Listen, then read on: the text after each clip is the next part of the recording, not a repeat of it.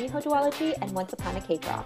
And I'm Clarabelle Arteaga, author of Ghost Squad and Witchlings, and this is Write or Die. Okay! Yay! Yay! I want to pre-apologize to everyone if you hear baby noises in the background. It's because I'm at my sister's place. She has a newborn and a 3-year-old, so you might hear them screaming in the background. They should be so lucky. Yeah, they have adorable little voices, so yeah. It'll just add flavor to the episode. Exactly. Our new co-hosts. Oh my gosh, can you imagine? I'm sure my 3-year-old niece would love to be on a podcast. She has the best breakdowns of stories. Like she thinks the story of Encanto is about Bruno trying to get back to the kitchen with his rats. She thinks that's the plot of Encanto. Wow.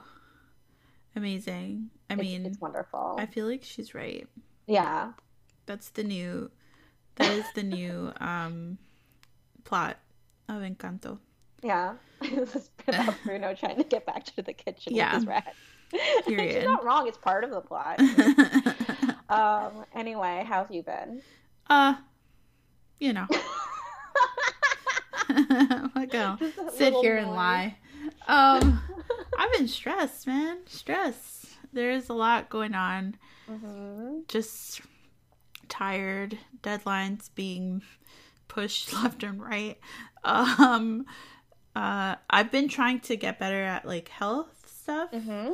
Been going to the gym every morning, like waking up early. Not every morning, like 3 days a week. Waking up early every day, which is like a big accomplishment for me. Leaving the house as much as I can because I was like just getting really anxious about leaving the house. So I nip that in the bud so it doesn't become a bigger problem. And just working on my writing and so much admin work right now and like promo stuff. Like I feel like I have a video due every day, something that I have to send back to my publisher about like a list of this and that, and it's just a lot of work. Like last night I almost started crying looking at my to-do list for today because I was like, I don't know when I'm gonna write. Because it's a list of so much stuff, and then like I have anxiety, so like anything where I have to like call somewhere, that takes hours of preparation mentally for me. So I had to renew my license this week, online, mind you, but I had to call my eye doctor in order to get information. And it was such a process. So every little thing is like, but I'm doing it. That's the good thing. I think that like I'm reminding myself, like I feel a lot of pressure right now because I'm getting a lot of things done. Yeah.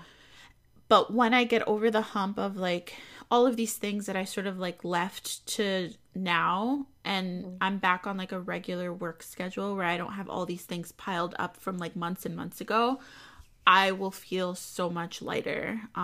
So I just keep reminding myself of that. So I've been not good, not good, but getting better. That's my official response. How about you? I mean, same when it comes to deadlines. I've been on this one deadline for like over a year pretty much, and like what by deadline I mean like I missed the deadline months ago and have just been like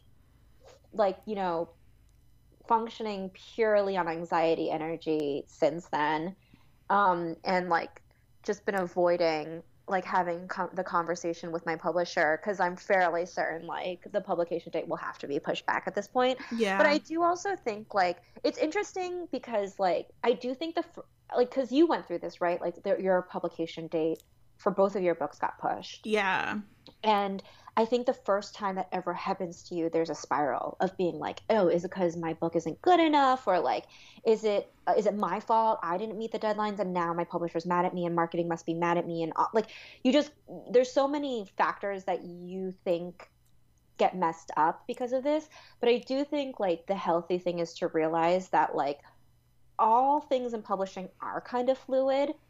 And that books get pushed and publication dates get changed constantly for a variety of different factors. And even if it is because the author turns in the book late, like that's a regular that's a regular thing too. Yeah.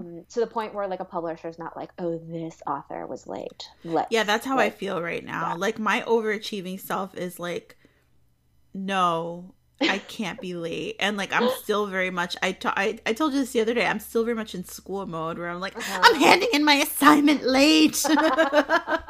No, I feel you. I mean, like same, but like I've had to because it's been months. I mean, this isn't just like a like me asking for a reasonable extension and like feeling like shit. It's like I missed my deadline and then I just like anxiously went radio silence because I'm so ashamed of how late I am. Which, Yeah. to be fair for everyone listening, don't do that. Like, I'm gonna Don't be have to like talk Kat. to my, don't be like me. This is a lesson in what not to do. I'm gonna have to talk to my editor soon and like just have a talk about like reassessing our deadlines. And I know that that's a responsible and professional thing to do, but like my anxiety like stops me from having that conversation. It's hard. It's Yeah. really hard. It's really scary. Even like waiting for word back about like if my extensions can be pushed or not, like sent me spiraling. And then my agent today was like, oh, can we jump on the phone really quick? And I was like, sure. And in my head, I was like, oh my God, oh my God, oh my God. Scholastic is going to cancel the whole Witchling series. Oh no. In my head, I was just like, I'm Oh. done. You're done. Oh, And it was nothing. It it was was like, nothing. it was just Yeah. like, I want to make sure these dates are good for you. Like, just a very quick, routine, Yeah. cool, cute call. Nothing out of the ordinary. Yeah. But that's what goes on in my brain. I think it's important for us to talk about these things out loud because I feel like when you're a new writer, you have no idea that if that things like this happen, like it Uh-huh. feels horrifying to even think about like being late on anything. Like when I was brand new, I was like, "What? You're a month late?" So like yeah, people are late. It's normal. And also so many other people that I've talked to are pushing deadlines or like not meeting deadlines or like having a hard time right now. Yeah. And I think it's important for us to like say those things out loud so like we know it's not there's nothing wrong with you Hmm. individually. We're all going through it and even in the best of times this kind of thing happens. Yep, So, for sure. yeah. I so but I think like for you, I feel like it is definitely like with more success comes more responsibility, very Spider-Man styles. Um so but like it's kind of like a double-edged sword, right?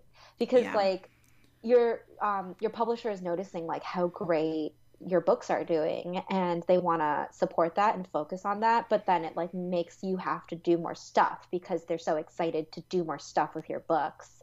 And so it's kind of like being successful is like kind of Yeah. like ruins your time management. A hundred Um, percent. a little bit, yeah. But it's interesting. Well, we were just talking before the pre-chat about a conversation I was having with one of our other author friends about like what do you consider to be successful in publishing? Mm. It's like one of the hardest questions to answer, It is honestly. so hard. But I think like it's really good to kind of point out what people shouldn't depend on, right? Yeah. To say, oh, this is what success is, because I do think that there's so many toxic narratives out there that Hmm. really ruin the mental health of new authors. Big time. I mean, the biggest one obviously is being a New York Times bestseller. Yeah. Yeah, for sure. I think that's really it's difficult because there's this thing in publishing where like everyone's like it doesn't matter if you're a New York Times bestseller, but then if you hit the list, everybody treats you differently. So it's like, which one is it? Yeah. Right? Uh-huh. What is the truth? There's also this awkward thing where, like, once you hit the list, there's a lot of like, there'll be conversations like, it doesn't matter, it doesn't matter. Like, hitting the list is not a big deal. But if they say it in front of me, but they'll be like, except for Clarabelle. Well, It's rigged, but not for you. it's Uh, so hard, right? Because like it's so hard because even though we shouldn't only depend on something as specialized and as as specific as the New York Times bestselling list to say if an author is worthy of our attention, it is we can't ignore the fact that it does do a lot of good for an author's career. Right. It opens Right? doors. Like, it would be Absolutely. foolish for us to completely ignore that. I mean, I think about this all the time because it's like yes, we know that there are flaws in the system, but the system itself is not going to change overnight. So if you can get like a good thing out of that system, you shouldn't feel guilty out of it Yeah. for it, you know? And I think there's also a big difference between wanting something and letting something define you Yeah. or define your success. Like, I've always wanted to hit the list because I knew that it would be a huge accolade. It would open doors for me. It would, like, every time something that's like an industry like approval happens to you that like maybe other people might not know about it, like stars on books or whatever, it like legitimizes you in the eyes of other industry people. But the New York Times list is like something that like the general public knows about. So it's like a step above that, right? In like the eyes of many people.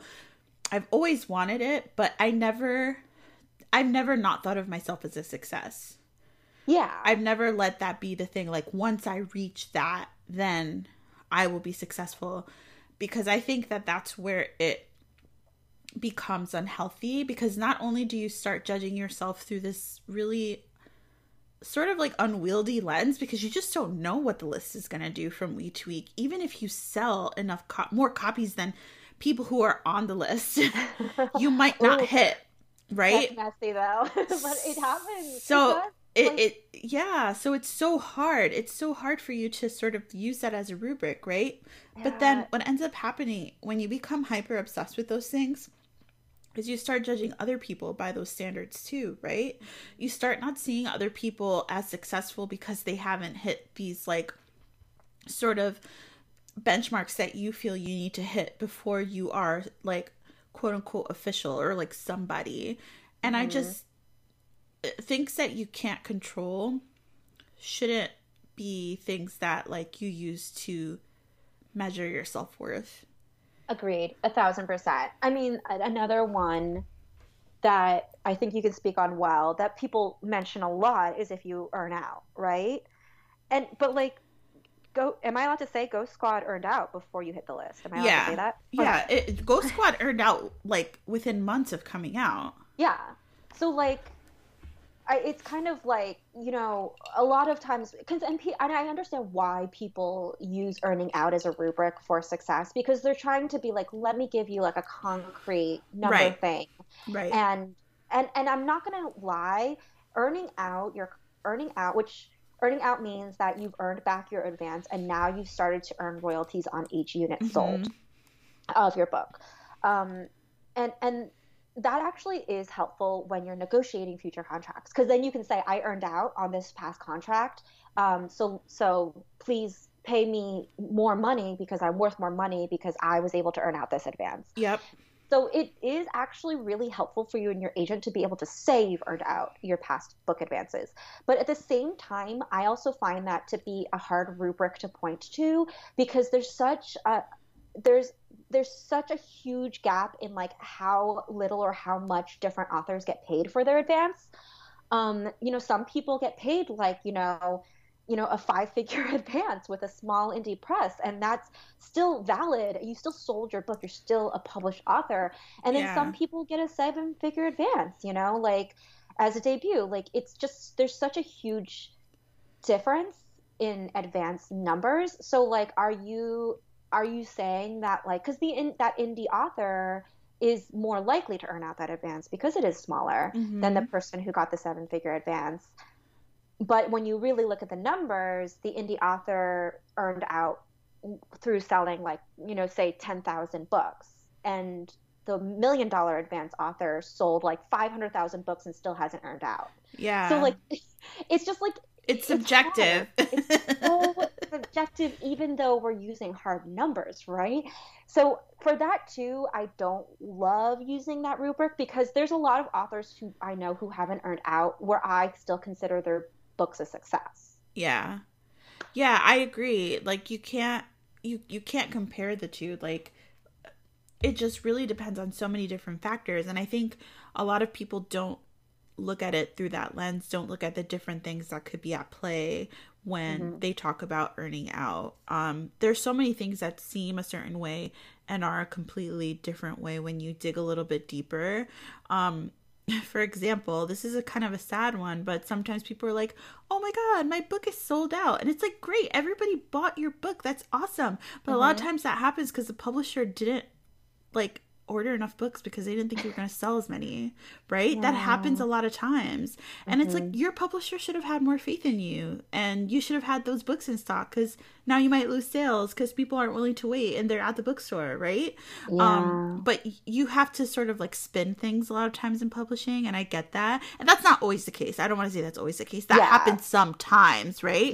But it's just another example of something that seems one way and is, if you dig a little bit deeper, there's like more to it. There's more nuance behind it. And that's like everything with publishing. Like, it depends. Like, we should have named this podcast It Depends. Like, if we do another podcast, it will just be me and you talking shit about publishing, and it will be called It Depends, and we'll be sponsored by Depends diapers. Oh okay? My God. Shush. I mean, that's totally fair. I mean, to the whole like sold out because it's not available thing is exacerbated right now by the supply chain. So Big like time. if you're a debut author right now and you're like, shit, that's me. My book is sold out right now at like Barnes and Noble. Like, don't think it's because your publisher doesn't have faith in you. Right. That's just one example that Clarabelle was giving. Yeah. It's way worse right now because of supply chain. Yeah, and it could just be that a lot of fucking people bought your book. Yeah, it could be the other reason, which is an amazing reason. Like, I mean, sometimes I just like am like, you know what, whatever like helps your mental health. Like, if you want to Hell yeah. Noble and they weren't stocking my book, but maybe they sold out, I support that. Like, I think that's fine. Me too. I agree. Whatever you got to do to survive and make it through publishing, we support you. Okay, so long as it's not hurting anyone, harassing anyone, hurting yourself, you go and do that. It can be really hard. It can be really hard to feel okay about what you're doing because there's so much like comparison in publishing, especially with like social media. Like like obviously I think competition between writers has been a thing that's always existed, like notoriously. But I think that it's gotten more intense because it's not like two authors like writing each other letters and being passive aggressive. Now it's like you have to see everybody's thoughts on like Twitter, Instagram, and TikTok all at once. You get to see it in text, in picture, and video form, like every medium that you could think of. And it's too much information. It's way too much information. I think that like I really encourage people to, because you could be the most secure person in like your own self, but like being bombarded with like everybody's news all the time can affect you, especially if you're having a hard time. Definitely I go through like phases of like not going on social media as much, both because it's like affecting me because there's like too much going on at once and I like can't capture all of it, and because like I'm in a bad place and I'm just not in a good place to like receive anybody else's news, whether good or bad, you know. And I think that a lot of times we punish ourselves because we feel like I have to know what's going on because this is my job, and it's like, no, the only thing you need to do is write your book. That's what you have to do. Everything else you will catch up in 5 minutes. Like literally go onto any TikTok and like people will like round up the week of like what happened on Book Talk this week. Like that's all you need, and 9 out of 10 times it's not important. I think that getting back to the writing is like always the right move. I mean, well, I was talking to our friend Swati, who is an author and has an amazing trilogy that we've interviewed on this show. We have, and she finished up her trilogy this year, I believe. The third book came out, wait, this year? Was it last year? No. Oh no, I'm sorry. It is 2022. Yeah, we're in 2022. We're in 2022. I am sorry, everybody. But we both like have she still works in, has a day job, and I used to work in medicine, and those are industries that are so different than Mm. publishing and a creative field, and has completely different rubrics on what quote unquote success is, right? And it was like really interesting for us to like be like, let's look at it from like a strictly like, did you do your job, corporate almost kind of a viewpoint. And figure out like what we think success in publishing would be if you were like really actually objective about it. And we kind of came to the conclusion of like, if you're still being paid to write books, you're successful. Yeah. Like, because like in when I worked in cancer research, like cancer research takes like years and years, if not decades, to get like usable results. So like I couldn't even be like, we cured this cancer, I'm the success. I had to just be like, am I still is the project still running smoothly? Am I still getting good performance appraisals and I'm still employed and being paid to do my job? I'm successful in my job. And it made it a lot easier to kind of be like, yeah, because being continuing to sell books is more directly tied into writing, because you can't sell a book if you didn't write it. Yeah. And so like, am I still getting paid to write books? Yes, I am. Well, then I'm successful in my job. Yeah, absolutely. I think that is so true. It's it's so tempting to like fall into the trap of what publishing wants you to do in terms of like comparing yourself to other people, because you see it happen all the time, like Hmm. even in like really small insidious ways, like the way that people describe themselves on introduction sometimes will mention things like how much money they made for their book deal. And I Hmm. understand that that's like an accomplishment, but I think people twist it to become like that's a definition of like you are successful. And it's Hmm. like you were worthy of like a company thought you were a worthwhile investment, and that's how much money they put towards you. It's Hmm. not an indication of like your quality of writing or your success as a person. Like that doesn't equal the other thing, the things that you think it does. You know what I mean? But a lot of times Yeah. people will prop up like six-figure book deals, which I'm not saying people shouldn't be proud of that. Like it's Yeah. an amazing accomplishment, especially someone who comes from like not having a lot of money.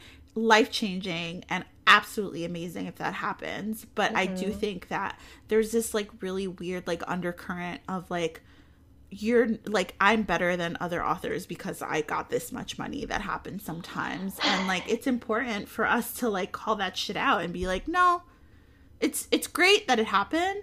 I'm Yeah. happy for you, but it does not mean that you're better than other people. So I've seen a lot of people with six-figure book deals that disappear.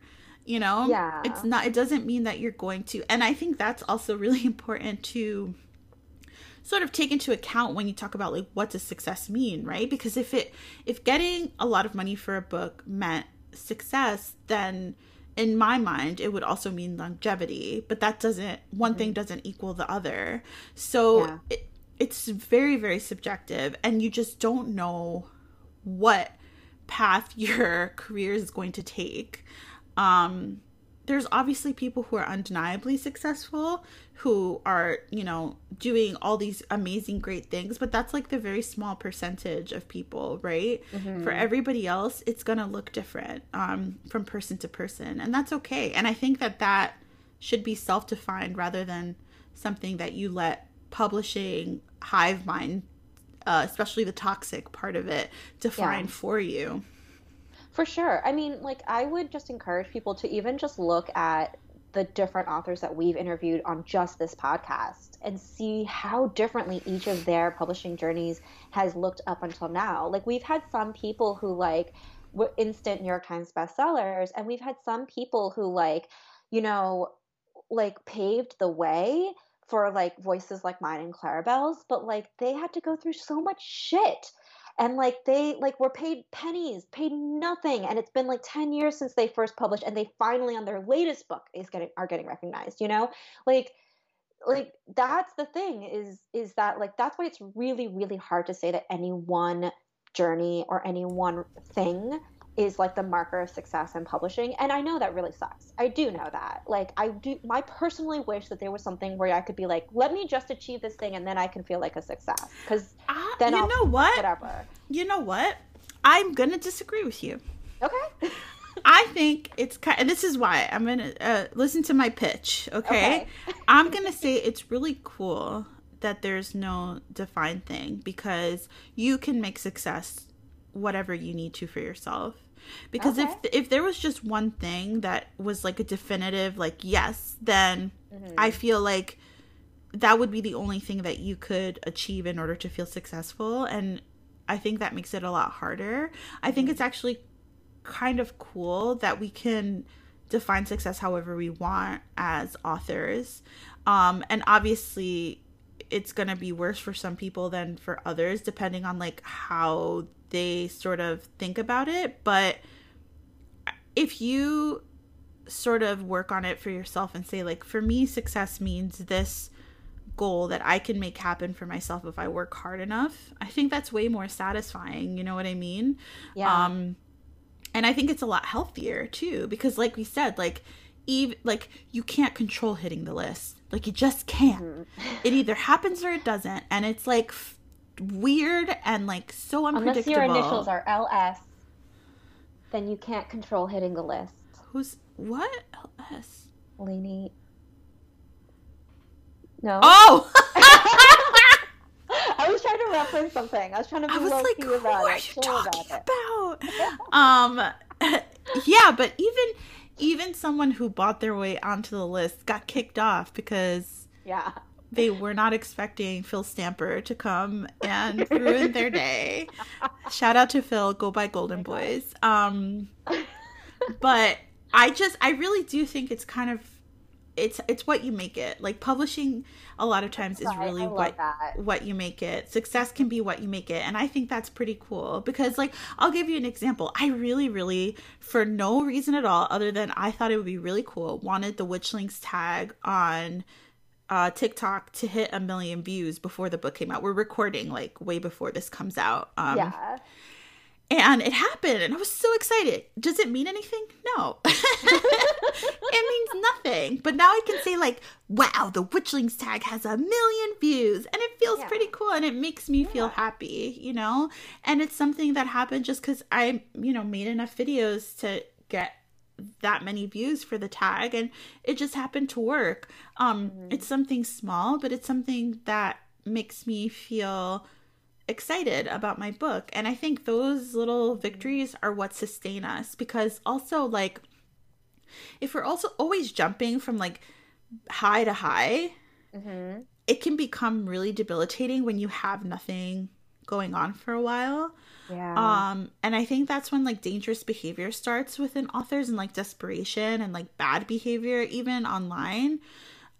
These periods of like no news and no good news and no good, quote unquote, good things happening. You're just waiting for the next announcement, the next cover reveal, the next book to come out. And your life should be more than that. Yeah, you're right. No, I really like that. Thank you for correcting me. I think you're right. I think where I was coming from was the fact that I do think a lot of authors do think that way. And you're not a bad person if you think that way. So many of us do. But I do agree. Yeah, we should probably we should all be working towards Claribel's definition of how you view, of valuing that success can look so many different ways. Because then it's just it's so much better for your mental health. And obviously I'm still working on that. But it's nice to be reminded of it. So thank you. No problem. I mean, I understand where you were coming from, I think it's just hard when you don't have like a guide or something telling you like this is this and that is that, and like in like neat categories. And so much of publishing is like that, but I don't think we can control that or change that. And I think the best thing we can do is sort of like make something good out of the sort of like unruliness of publishing, which is to make it our own, like define it for ourselves. To find the beauty in the chaos. That. Cool. so super excited for today's guest, Vida Ayala. Vida Ayala is a trans, non-binary Afro-Puerto Rican writer born and bred in New York City, where they grew up dreaming dreams of dancing on faraway worlds, fighting monsters on the block, and racing fish along the bottom of the ocean. Before Vida began freelancing as a writer, they worked in book retail, event coordination, building management, baking, and museum security, day and graveyard shift. They've broken at least one of every bone in their body. Oh my gosh. Which means they can feel the rain coming. Vida writes both comics and prose fiction and has written for publishers such as Black Mass Studios, DC Comics, Dynamite, IDW, Image Comics, Macmillan, Marvel Comics, Realm, Valiant, and Vault Comics. Vida currently resides in New York City with their wife and cat sons. Vida, welcome! Hello! Hello! Oh my gosh, that is so many amazing publishers that you've worked with. I'm in awe. It's weird, and I guess we'll get into it, but like comic publishing is so different from traditional publishing that it's like, oh, you did that? It's like, yes, I don't know when and I don't know how, but that happened. I actually kind of want to get more into this museum security thing, but like it's also completely off topic. But it just sounds fascinating. Well, to be brief about it, I worked at the Metropolitan Museum of Art in New York. Oh my gosh. Which is super haunted. Absolutely. No, the stuff does not come to life. I would have quit immediately if it did. They have a lot of scary stuff in there. And I spent 7 months during the day, which did not leave as much time for writing as I liked. And so I switched to nights, and then it got really freaky and really weird. But I loved it. I learned a lot about art, as well as like being able to sneak some time and write comics on the clock, which I haven't been there for a while, so it's fine. I don't feel bad. Did that inspire like any of your writing at all? Like the hauntedness of that? Absolutely. I mean, I'm one of those people. Yes, I've seen stuff my whole life and all that kind of stuff. So it definitely just confirmed a lot of stuff, but also it keeps you awake to be that afraid of like, okay, I know that I have to walk through this room and I know there's like 7 ghosts in there. So that's just really going to keep you awake. Most of them are very, very benevolent. Although there are angry ghosts because I don't know if you noticed, but white people steal a lot of brown people artifacts and stuff. Oh, so, yeah. There's a lot of anger. But the most haunted area, in my opinion, in that place, besides the sub basement where they just throw art, is the American wing. There's a bunch of period rooms in there, and that is some of the most haunted stuff I've ever seen in my life. Oh my gosh. That is freaky. So scary. Goodbye. That is terrible. I will never go. You said it was the Metropolitan Museum? Yes. Beautiful art, lots of cool stuff. The American wing has 3 floors of like period rooms. The top one, there are multiple children ghosts up there, and that particularly freaks me out. Multiple children ghosts. No. You can hear them giggling. No! There's a little one of those old timey like rocking cradle things that you put on the floor. There's no wind in there. It's a building within a building. It will move on its own. The stanchions will start swinging like jump rope. It's wild. It's wild. You can see impressions in the bed. Like it's really well. Woo, okay. Well, that's the end of this interview. Yeah. Thank you very much, Vida. See you next time. Yeah. It's been wonderful talking to you. Congratulations on your publishing journey. That is so scary. You be writing about this stuff. You know, it's out there. Like. Oh, it's late. Now I'm going to have nightmares. Vida, I hope you're ready for me to DM you all night because I'm going to be afraid. Can I give you a good story then really quickly so that you don't have nightmares? Wait, what? I'll give you a good story so you don't have nightmares. Oh, good. Yeah. That's now your responsibility. Yes, I gave you the horror. Now I give you some of the fun. In the Lehman wing, which is towards the back of the museum, it's this like diamond-shaped part of the museum.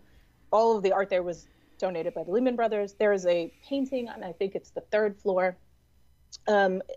It's on all of the French brochures and stuff. It's this woman in this like beautiful like satiny blue dress. She's an aristocrat of some sort. She has these kind of leia buns. And there's a single couch that you can actually sit on, a room over from that painting.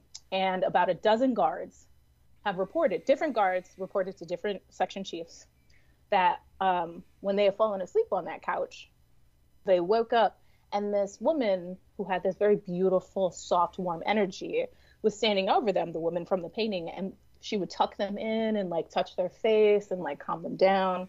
And so, you know, some of the ghosts are very gentle, very warm and friendly. Just want you to take your nap, take your, you know, your hour break and have a good time. So, you know, that's there too.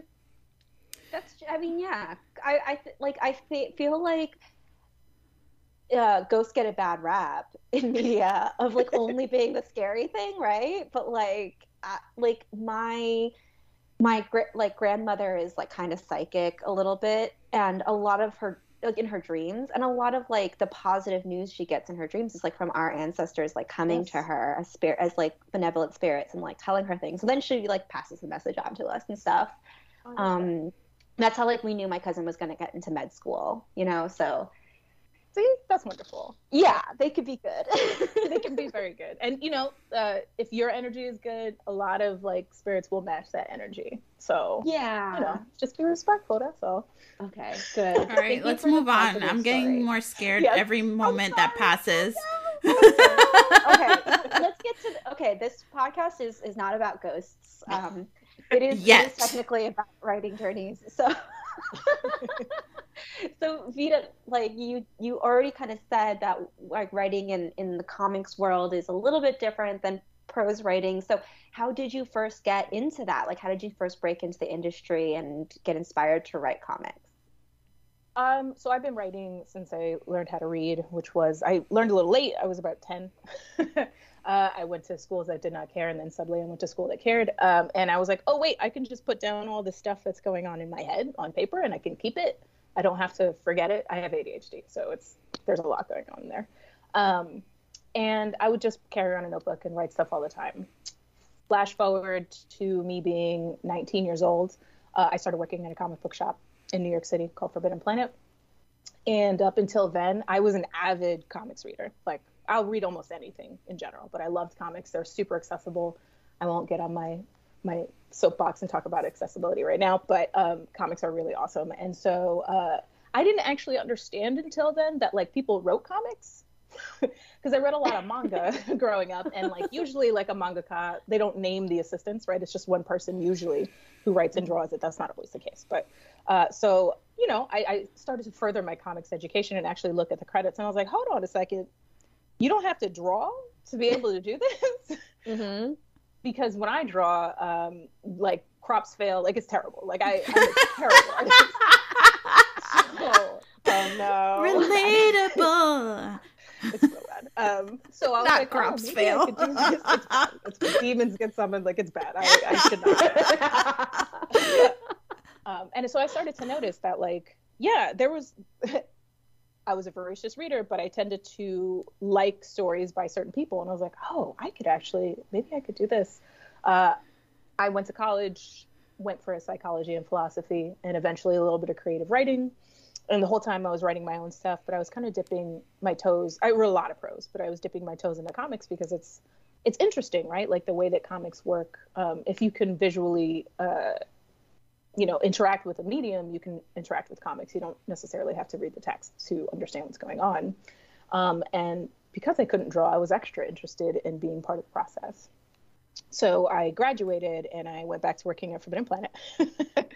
I worked there on and off for about 10 years. And I would go in every day early, like an hour or so early, and just write in my notebook, right? Just be writing my notebook. I wouldn't show anybody. And in 2012, I was working there with Matthew Rosenberg in Danny Lore. I don't know if y'all know Danny or Matt. Of course, Danny. Yeah, my best friend in the whole world. And Danny is the kind of person who's very encouraging and like, whatever you need, homie, like, I'll hype you up. I got your back. I'll tell you the truth, but also like, I'll gas you up. And Rosenberg, who is, again, one of my best friends, he doesn't care. He's like, no, you're good at this, so it's going to happen. And he was like, why don't you show people your writing? Like, I've seen your writing and it's good. And I was like, no, I don't think so. Because I had a plan, and my plan was like I'd fill up a bunch of notebooks, and then like one would magically fall out of my bag, and like an agent would pick it up and like read it and be like, oh my God, who is this person? And like I get a book deal, which is insane. That is not how things work. But that was my plan. And Rosenberg was like, no, I'm just going to get introduce you to people I know in the comics industry instead. That's how it's going to go. And I was like, oh, I don't talk to people about my writing. I'll talk all day about that. And he was like, no, this is going to happen. And so he very gently held me by the hand. And he was further along in kind of breaking into comics than I was. And so he would, you know, if it was a local convention, he would literally walk me around and introduce me to like editors, writers, artists. Like, it's really important in comics, especially, I think clearly across the board, actually, in creative endeavors, to get to know your peers. Yeah. Not just the people that'll give you work, but the people that are like, quote unquote, in your class, or, you know, just are doing the things you want to do. So he made sure that he really introduced me to everyone he knew. And eventually I started to go to conventions like San Diego Comic-Con and stuff like that. And y'all have been to conventions, and y'all know how stressful that is.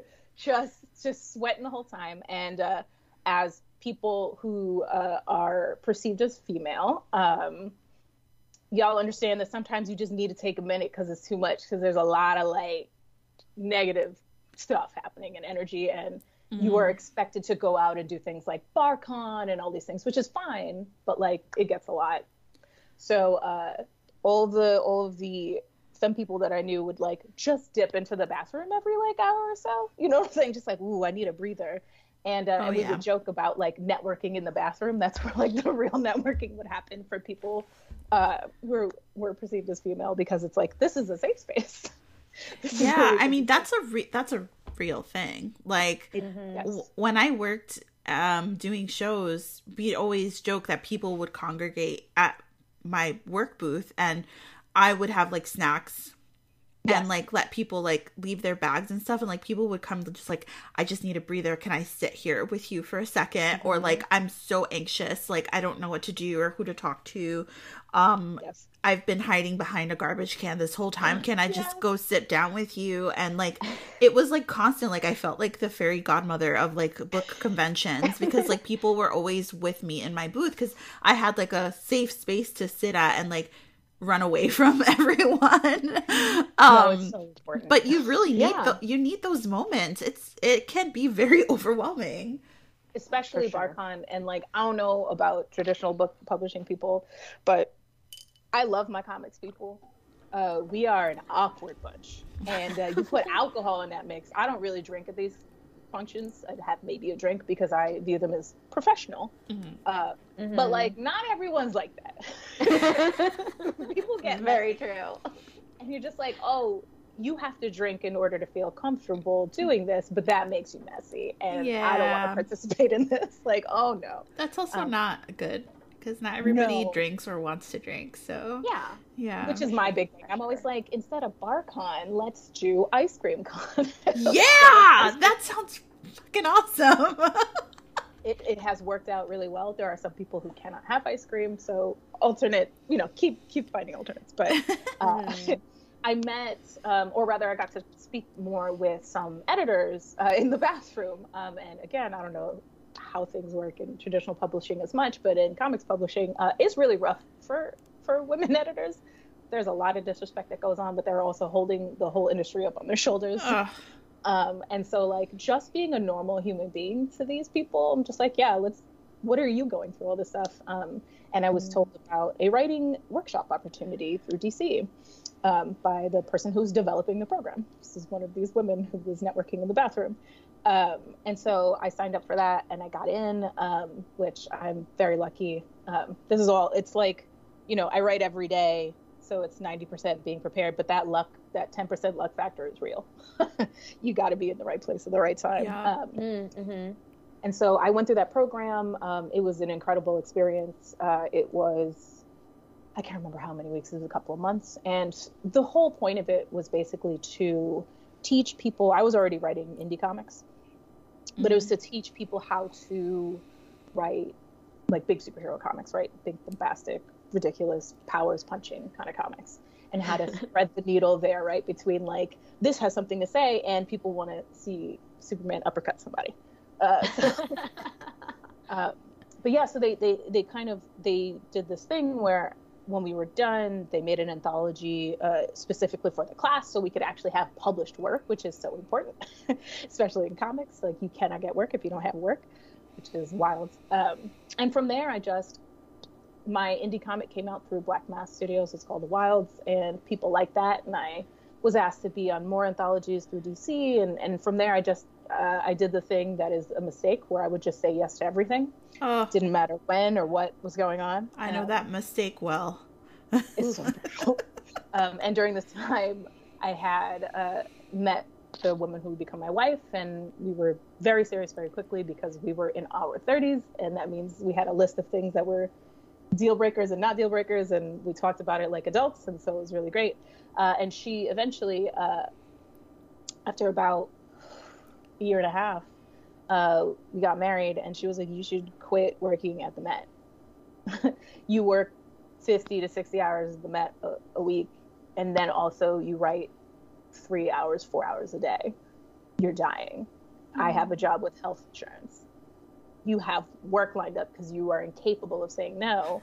So just go full-time freelance. And so I did. I was able to do that. And that was December of 2017. So I've been full-time freelance since then.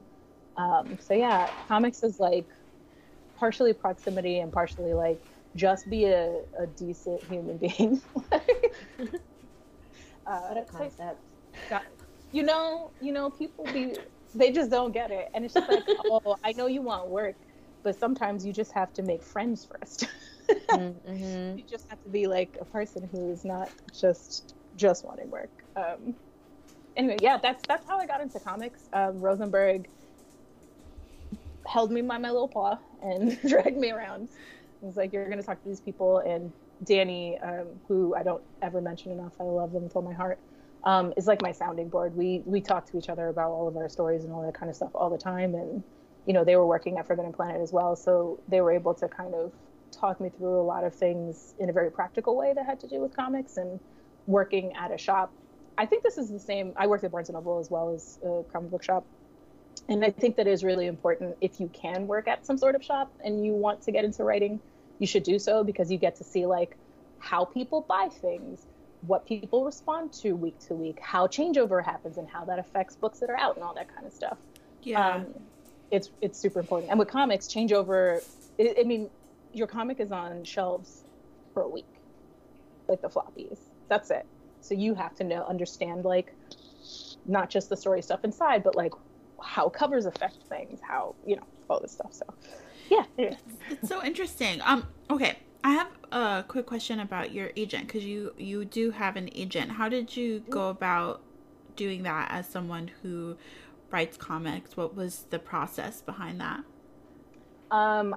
As with comics, I got an agent in a way that seems bananas to me, just does not make sense. So I met my agent through Danny, who is their client.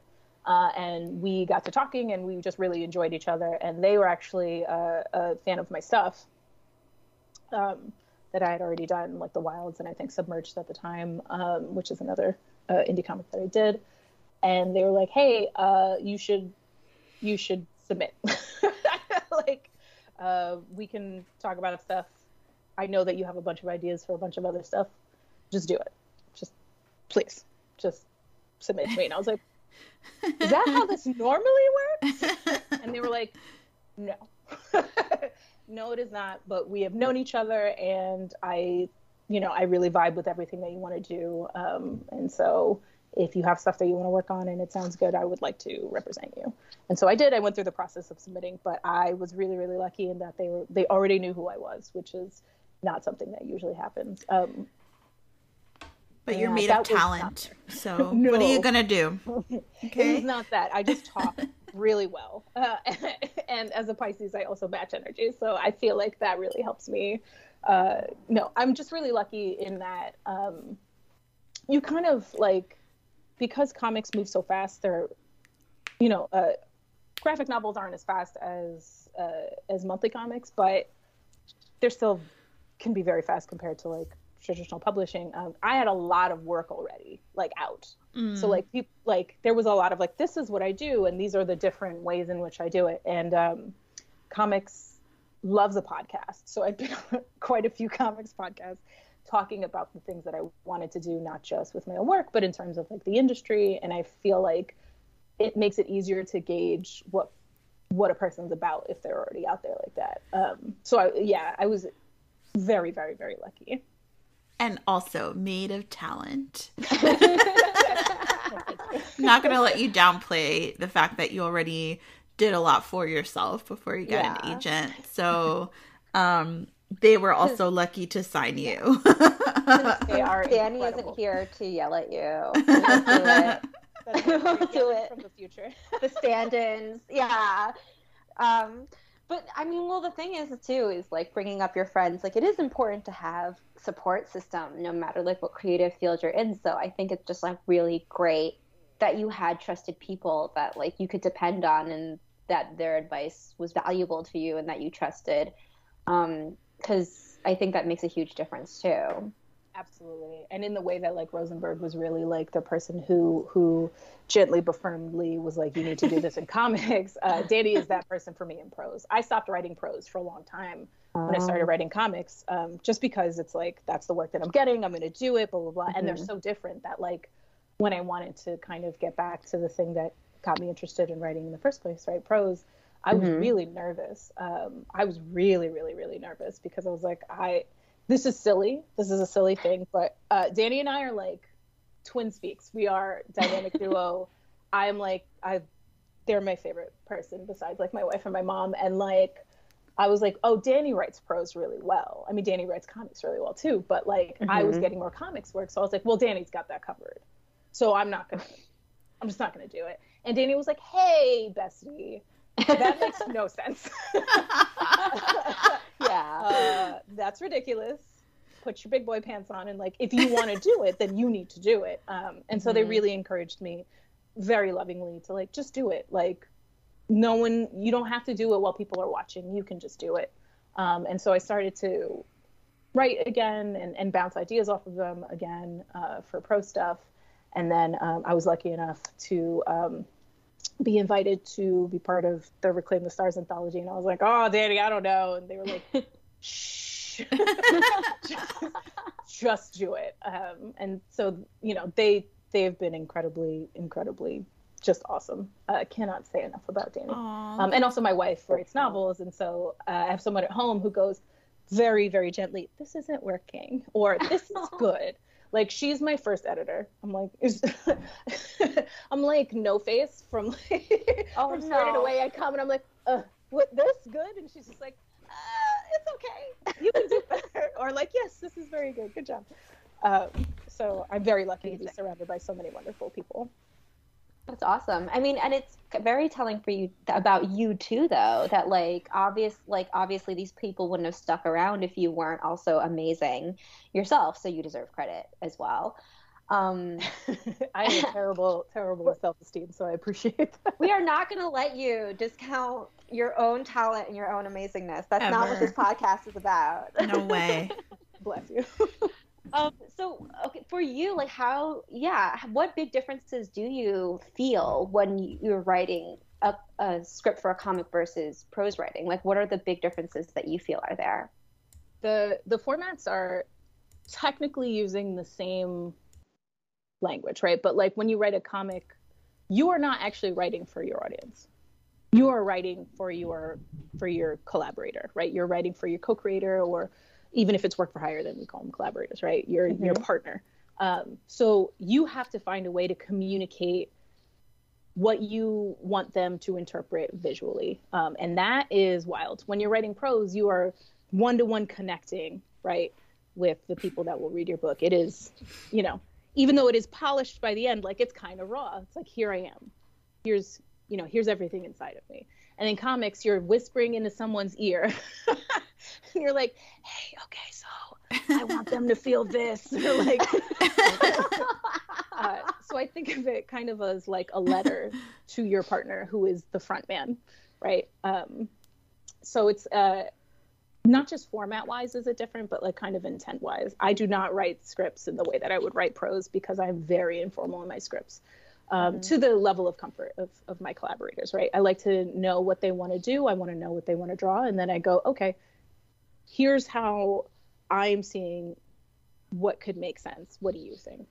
And a lot of things change in comics from script to final page in ways that they do not change in prose. And that's a good thing. I always think I'm a very big collaborative person. Like I love, who knew I would say this after going through school in this country, but I love group work. No one would have predicted. I love the energy that you get. Like, I know that you two talk about your writing, you know, all the time, not just on the podcast, but literally y'all be talking all the time. Like, imagine if you could bring that kind of creative juice and process to the actual page all the time. That's kind of what writing comics is like. And you have to have like a deep trust with each other, both as the writer and as the artist working with the writer. That's so cool. Yeah, it rocks. It's really cool. We need that more in like prose writing. I mean, to be fair, like I do, like once you get in the groove with your editor, like I've been with my current editor, like I'm on my third book with her. So like, I think we do have a groove. Like I super duper trust her. And she definitely like gets involved more earlier in the process. Cause like I sell things to her on proposal now. But it's still like not fully like that writer's room feel that I think feels amazing. Right. Like I love the idea of like calling it collaborative. Just because like I'm pretty sure like I'm not wrong in saying like most authors have huge anxiety about like, is this even good at some point in the process? Yeah, big time. So it would be so cool if like we can like really more like having a much more collaborative developmental process in writing. That would be cool. I totally agree. I got to do this thing that was really fun and really like bonkers, in that I got to write, I wrote 4 chapters of a group prose project. I was part of it was Serial Box at the time, but now it is Realm, Jessica Jones writer's room. So we went in and we were 3 days, we broke the story, we went back and forth, and we didn't just do our own chapters, right? Like we broke every single beat in the story and then went back and wrote what we were responsible for. And then it took a while to clean everything up and make, you know, the styles kind of thread together. But like, that was one of the greatest experiences of my life. I didn't know you could do that for prose, right? Like I knew you could do it for comics. I knew you could do it for television and all that kind of stuff. But I think I leveled up as a creative person during that process. And it was an intense 3 days. Yeah. I think like with things like, it's called Realm now, you said, with like Realm and like there's things that are coming up that are more writer's room focused, so that are like serialized online fiction. That's because that like it used to be, it's really huge in Korea, and I think it's because like webtoons is really huge in Korea. Yes. So like but it's come over to America slightly now. And it's just like really cool to see, because it's like kind of breaking the format that we're so used to, like the formula of like, this is how writing has to happen. It has to be in isolation. Go to your cabin in the middle of the woods, right? And be like an angsty old white man and write your books. But like, that doesn't have to be the case. It can be like sharing of ideas, which I absolutely adore. I love that in anthologies. Yes. That they do stuff like that. Any excuse to be able to work with other people during any sort of creative endeavor is like, that's it for me. That's what I want. Yeah. I think that as I've gotten busier, it's been harder for, like, I feel like there was a lot more sort of like working with other writers, reading other writers' work and doing that kind of like exchanging of ideas at the beginning of my career. Now it's like, this is due tomorrow, and I only have time to like send it to my editor. But I really miss those days of like beta reading and like critique partners. Like I don't really do that anymore. And that was like the only time that I worked in that sort of space. But when we wrote Frizzy, and I got to work with Rose, I got a little bit more of that back, and it was really nice. But feels yeah, like magic, right? Like it's just like, oh wow, I've connected and we made something together. Look at this. Yeah, especially when you vibe with the person and like you're on the same wavelength of like just like working well together. It can just be really, really cool. So I look forward to that happening when we co-write our book, Kat.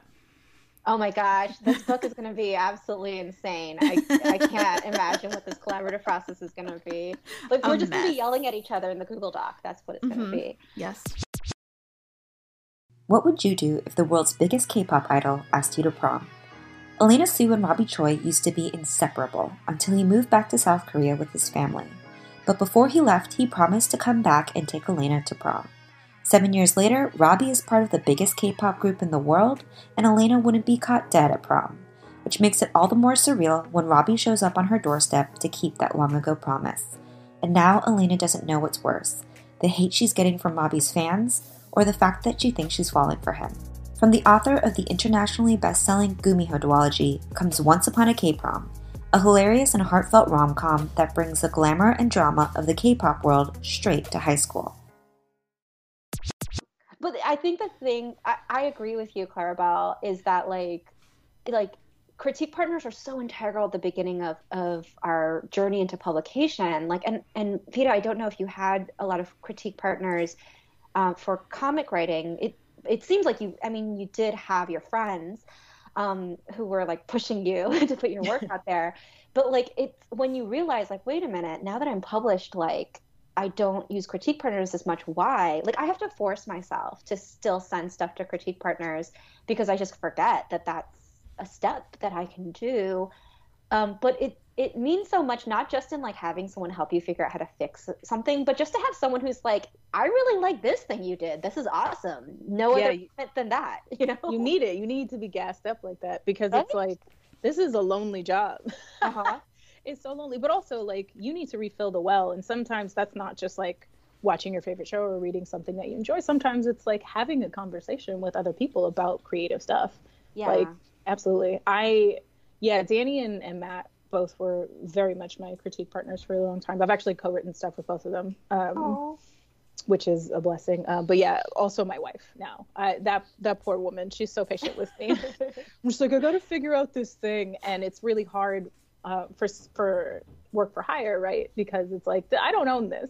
So I have to be very careful about who I talk to and how I talk about it, right? But like, there's kind of an understanding, literally in some contracts, where it's like, if you are with your significant other, as long as you are not sending confidential documents, you can talk about this. It's like, oh, thank God, they know.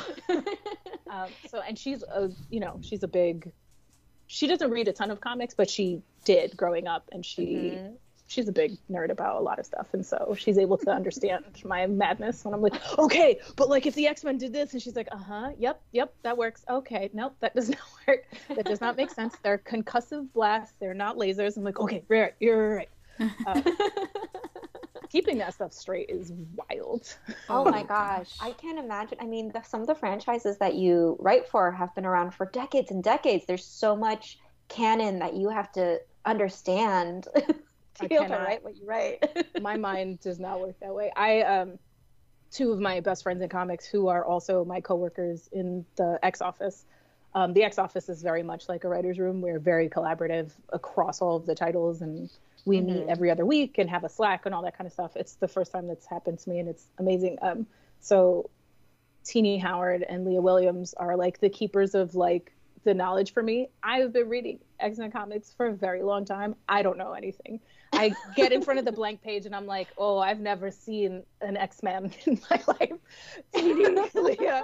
And they're like, you know what you're talking about, like blah, blah, blah. But like, if you need encyclopedic knowledge about like people's powers and how that works, Leah has like Google Docs that she's like, everyone in the Slack, I know that you've been doing this for a long time, but just a reminder, here you go, all this information.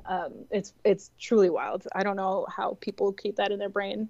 And like the fans know, they actually have the best resources. The official wikis are not as good as the fan wikis. I'm always like, how do you do it? Like, why do you know that? Why do you know what that person likes for lunch? He's not real. Like, I don't understand. They know. They do. They know everything. I mean, fandoms are fascinating to me. I love them because like it's a way to immediately connect with another person when you know you're in the same fandom. Because like there's this joyful thing like between you two, like from Jump, but at the same time fandoms are terrifying. Oh man, yeah. Like it's wild because you want to be like, hey, this is very important, right? Like these things, like books and comics, save people's lives. That's a real thing. My life literally was saved by Octavia Butler's Dawn and also Strangers in Paradise, which is a comic book. Literally saved my life. But also they're funny books. Everyone calm down. Like calm down. You don't have to take it that you should take it seriously because it is important, but also it doesn't matter what outfit they're wearing right now. That is not important. Please stop tweeting at me. I don't care. I don't care about the green dress. I don't. I mean, it's hard enough, like when being at a book event, when like one person comes up and they're like, "Oh, did you mean to do this thing like that I noticed as a pattern in your book?" And you're like, "Oh, yeah, I totally meant to do that." Like, and it, like that's just like a small, I'm sure, sample of like how intense it gets when there's like a true big fandom around something you're writing.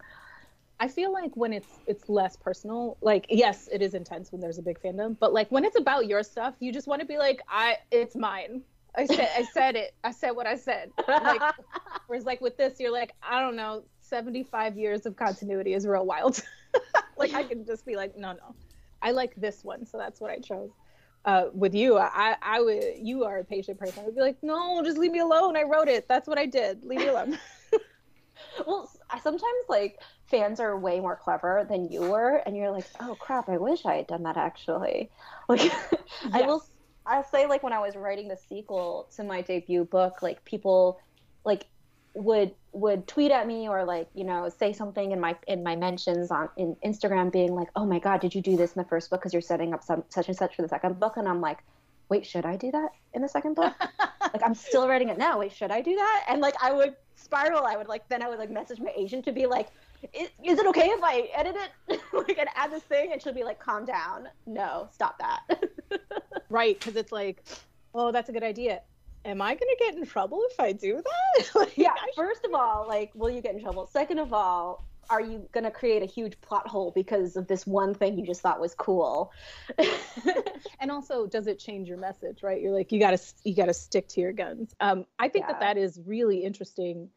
I hear a lot of people talk about that when it's their own stuff. And I'm always like, wow, like the things that people bring to your work is inspiring to me. I'm always like, when people try to tell me what to do and they're being sincere, they're not like being jerks about it. I'm like, hey, stop now, but go do that. That sounds cool. Just you do that. I will read it. And I mean it. I'm like, holy smokes, that sounds incredible. I don't want to write that. I want to read that. Please do this for me.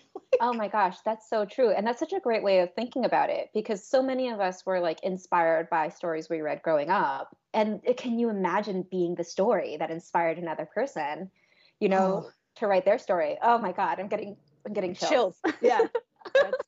When I started writing, when I got serious about it in high school, after I read Dawn by Octavia Butler, right, it changed my life. I was like, I don't think I could ever do that for another person.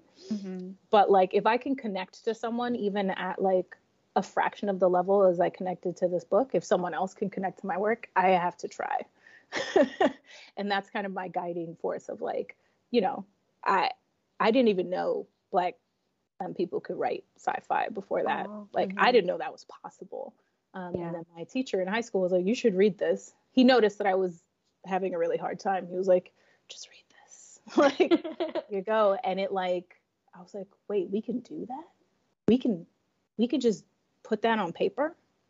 And he told me this story about how like, you know, the main character in the book is Black and there's a bunch of characters of color. There are white people in there as well. There's all kinds of people. But she was very adamant that the main character stay a Black woman. And this was a long time ago, right? Where that was like kind of a problem. And she was like, I will not compromise. And this story needs to be told. So you're going to do it. And I was like, you can do that. Yeah. Like, and so like, since then, like kind of my North Star is like, if you could just make something that connects with someone and makes them feel even a little bit seen, a little bit, then you're doing what you can. That's what you were put here to do.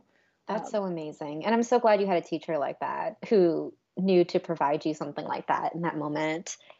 Yeah, he was great. It's nice to kind of like have someone who gets it without you having to like try to explain it, because like especially when you're younger, like you don't even know the language to explain it. Sometimes you're like, I just feel bad, I don't know why. Yeah, it's so I grew up a big sci-fi fan, right? Like my mom's a big nerd. Her favorite show growing up was Star Trek. She would fist fight for that TV once a week. So I grew up on all that stuff. And like, you see like the very famous story of Whoopi Goldberg seeing, you know, Nichelle Nichols and being inspired and then being on Star Trek as well. Like you see those things in this space, but it did not occur to me that behind scenes, like people like me could be there, because I'm not an actor. You know, I'm not a visual artist, but like the idea that I could be involved in the process of something that touches other people, like that's wild to me. That's bananas. Yeah, it's, you know, hashtag representation matters.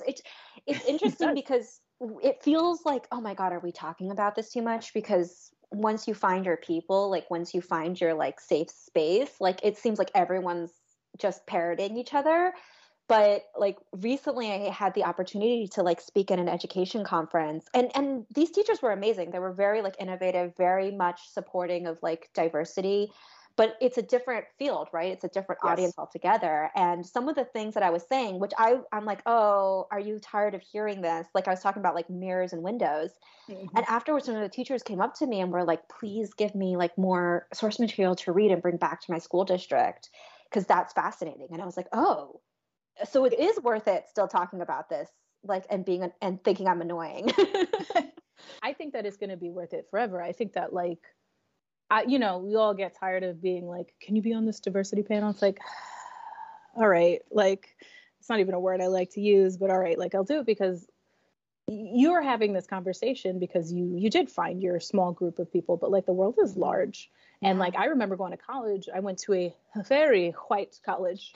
I'm from New York City, and I went to college. It's still New York State, but basically in Canada, very far away. Ooh, okay, you could see me on a map. That's how white it was up there, and that's fine. I had a pretty good time, but people would come up to me, and I was just being myself because I am incapable of being anything else. And they were like, "You're my first experience with like a Black person and like a Black queer person, and like y'all aren't that scary." And I'm like, "We can be, but not really. Like we're just people. Like you know." And like growing up, like I was around mostly like Black and brown people, you know, some white people, but like mostly Black and brown people in my neighborhood. And I was like, oh, you don't know.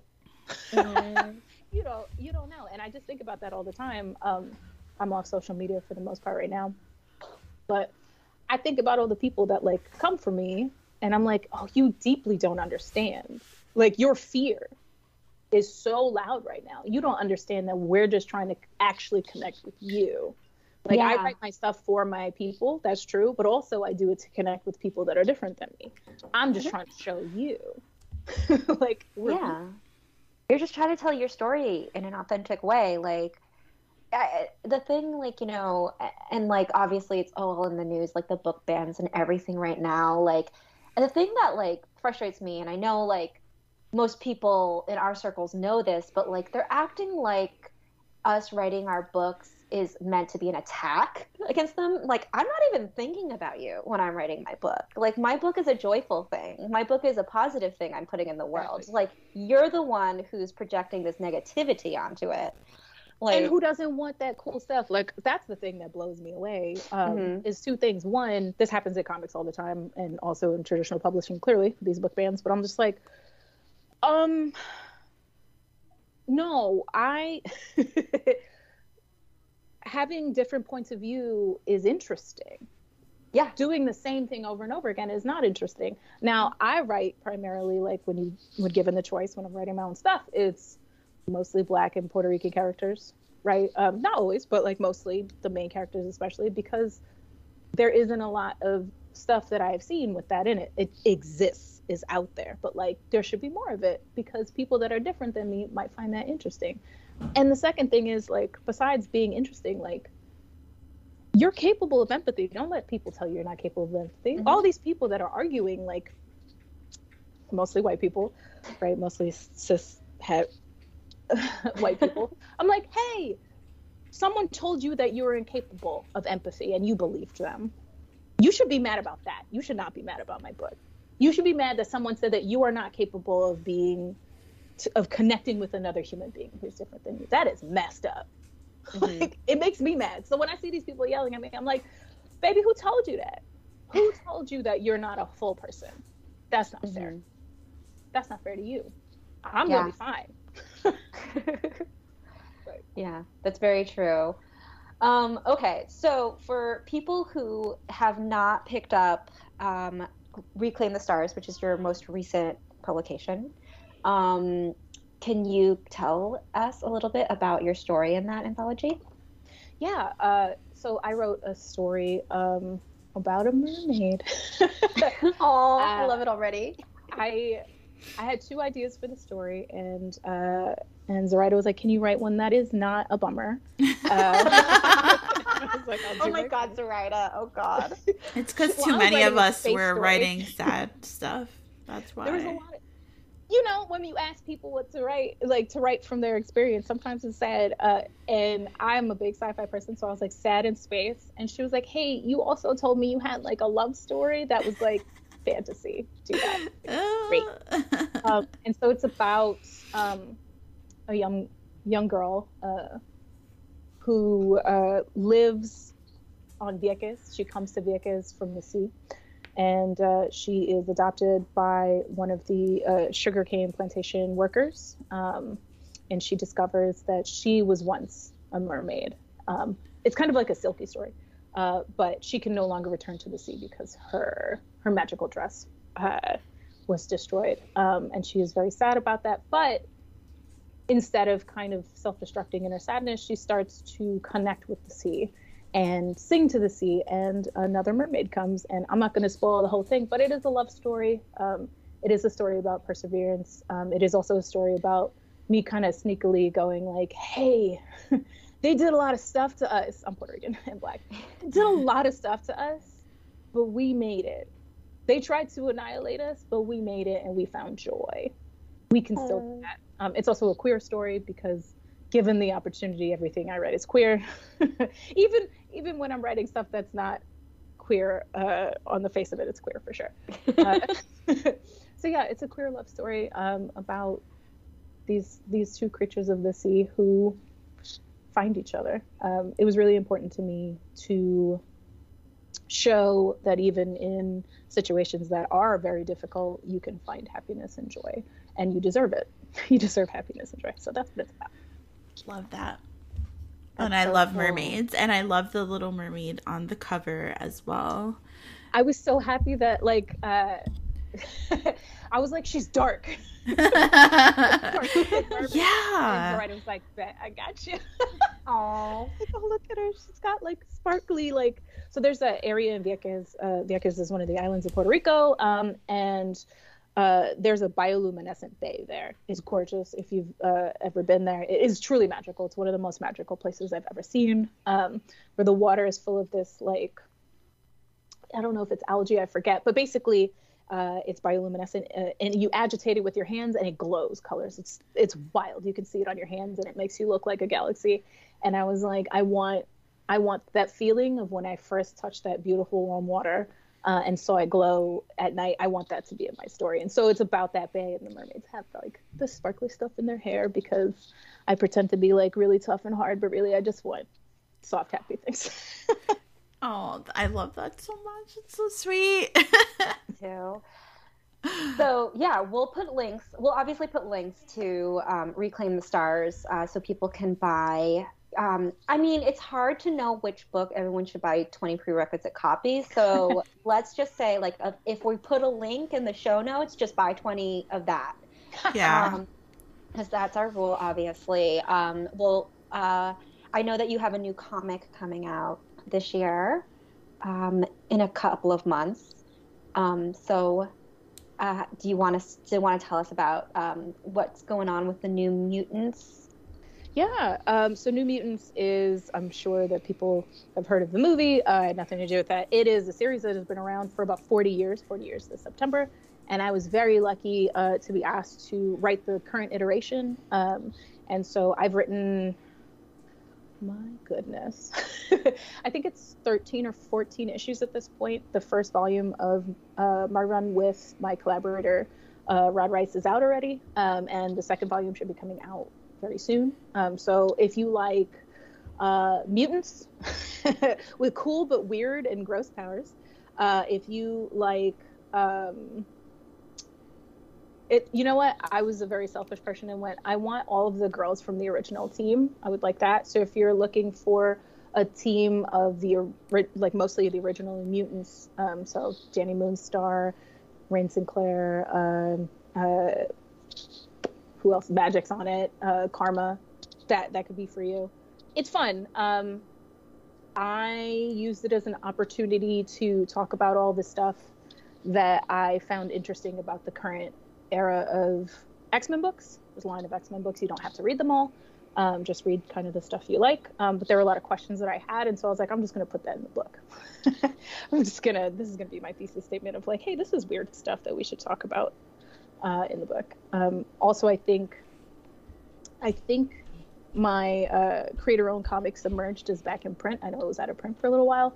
So if you like spooky stuff and the New York City subway system, that could be for you as well. It is the pitch for it is the Orpheus and Eurydice myth set in the New York City subway system, because that is actually hell if you've ever been there, and it is a queer brown contemporary retelling of that story. So if you're into that, that also exists. Ooh, okay, yes, we will definitely link that. So people, I mean, this is going to be an expensive episode, everybody. Oh no, but comics are like, they can be cheap. I think Submerged is like $14.99.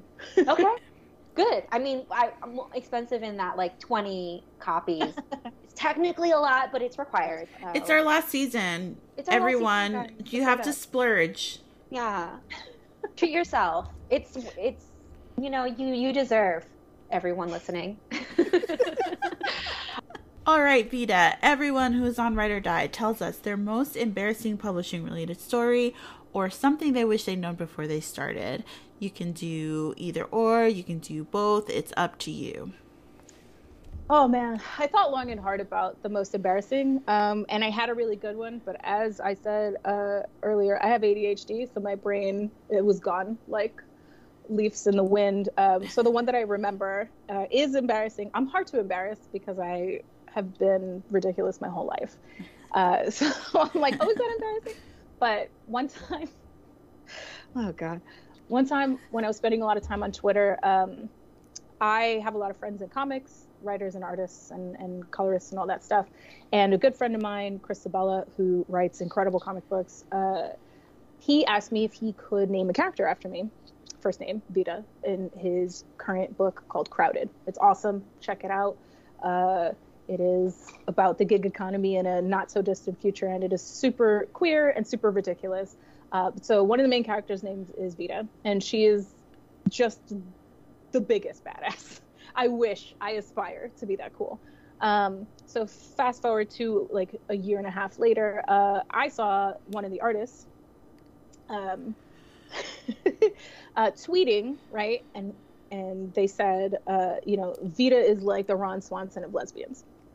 And I quote tweeted it, and I was like, this is the best subtweet I've ever gotten in my life.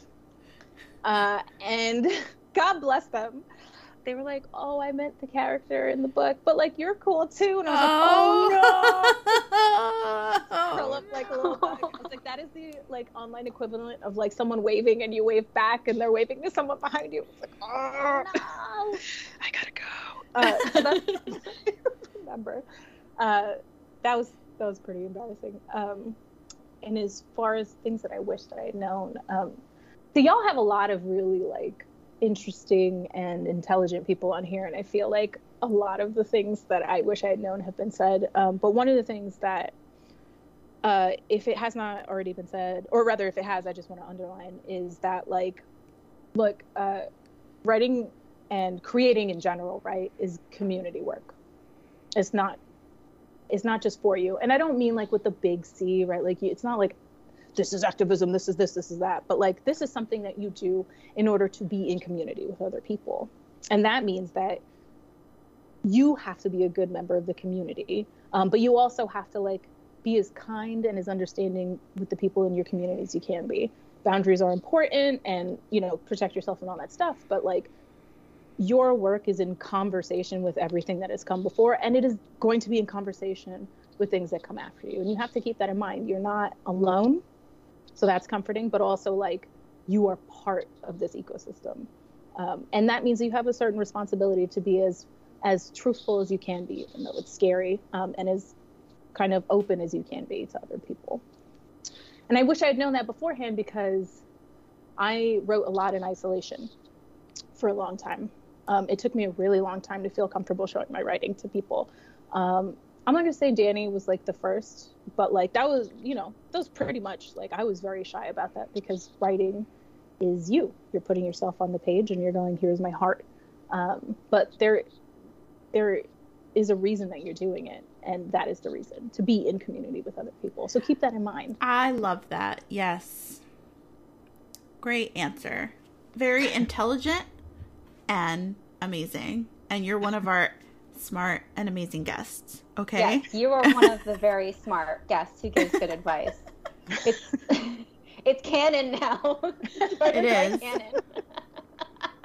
Y'all are the best. Thank you so much for having me on. I love this show so much, and I understand why y'all are, moving on. But I just wanted to tell y'all that this show really, I recommend it so often. It changed my life. So thank you. Oh gosh. We didn't do this on purpose, but I feel like almost every single guest we've had this season has been a huge fan of the show and has had some sort of like very sweet message for us. And like, I get so emotional about it, because it's like, we're just like going about our like weeks and like recording and like posting and like doing what we do.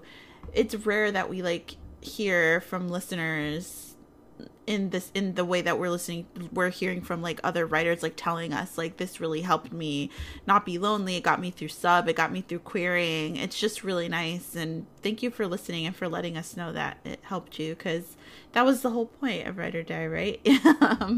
And hopefully it still continues to help people, because it will be up, for as long as it can be. And we hope it will help generations of writers to come. You're doing that community work. It's important, right? And you challenge people too. That was the thing that I started listening to it because I recognized a bunch of the names, and I was like, I want to hear, like, y'all are great speakers and great interviewers. I want to hear conversation. And there's a lot of stuff that you started doing in the before interview section that I was like, now hold on a second. And I'd listen through and I'd go, wow, I hadn't, I don't agree with that. And then I think about it and be like, wait a second, I do agree with that. I just didn't understand, that conversation. You have changed the way that people think about things in a very like organic way. But I think that like, that's real community work, and that like, I've taken things that I've really chewed on that y'all have talked about, and I've taken it out into the world and been like, now let's talk about this. Hold on. Yeah. I mean, to be responsible. I think that's the cool part of it too, right? Like, it's hard to have conversations about anything without it devolving into like attacks and like nastiness on like Twitter, right? Yes. We really loved being able to talk about publishing stuff on the podcast, and like start conversations and like really dig deep into things. Because we were talking about this in the pre-chat before this as well, that a lot of times like things seem a certain way on the surface, and it's not until you dig a little deeper and you realize like, hold on, you didn't consider like this aspect of it. And it's because publishing is so layered and everybody's experience is different, and not until you kind of like see those different sides of things can you really make decisions or like informed opinions on stuff, because there's always like an angle you're not considering. And that can get really complicated, but we're really glad that we were able to like offer like a little bit of nuance. Just a crumb. It was needed. Complicated. Yeah. Kind of a feel. But Vita, before we let you go, can you let our listeners know where they can find you on the internet? Yes. So I do have a website. I have to update it, but most of the stuff is there. It is definitelyvita.com. That is also my handle on social media, on Twitter, @definitelyvita. I don't spend a lot of time there right now. There's as we've said, can be a lot on social media. Yes. And when you're on deadline, as I am deeply in deadline right now, you don't need all that noise. But I do occasionally pop up there and post. I try to repost other people's stuff more than I post my own stuff, just because, again, like, this is an ecosystem. This is a community. So look at all this cool stuff that other people are doing. Absolutely. Everybody go follow Vita. Buy 20 prerequisite copies of all their books. And yeah, thank you so much for being on Ride or Die and for being one of our wordies. We love you so much. Yeah. Y'all are the best. Yay! Thanks for listening to Ride or Die Be sure to check out Wicked Fox by Kat Cho. and Ghost Squad by Clarabelle A. Ortega. And while you're at it, make sure to subscribe to us on iTunes and leave us a review. See you next time, wordies! And don't forget to spread the word.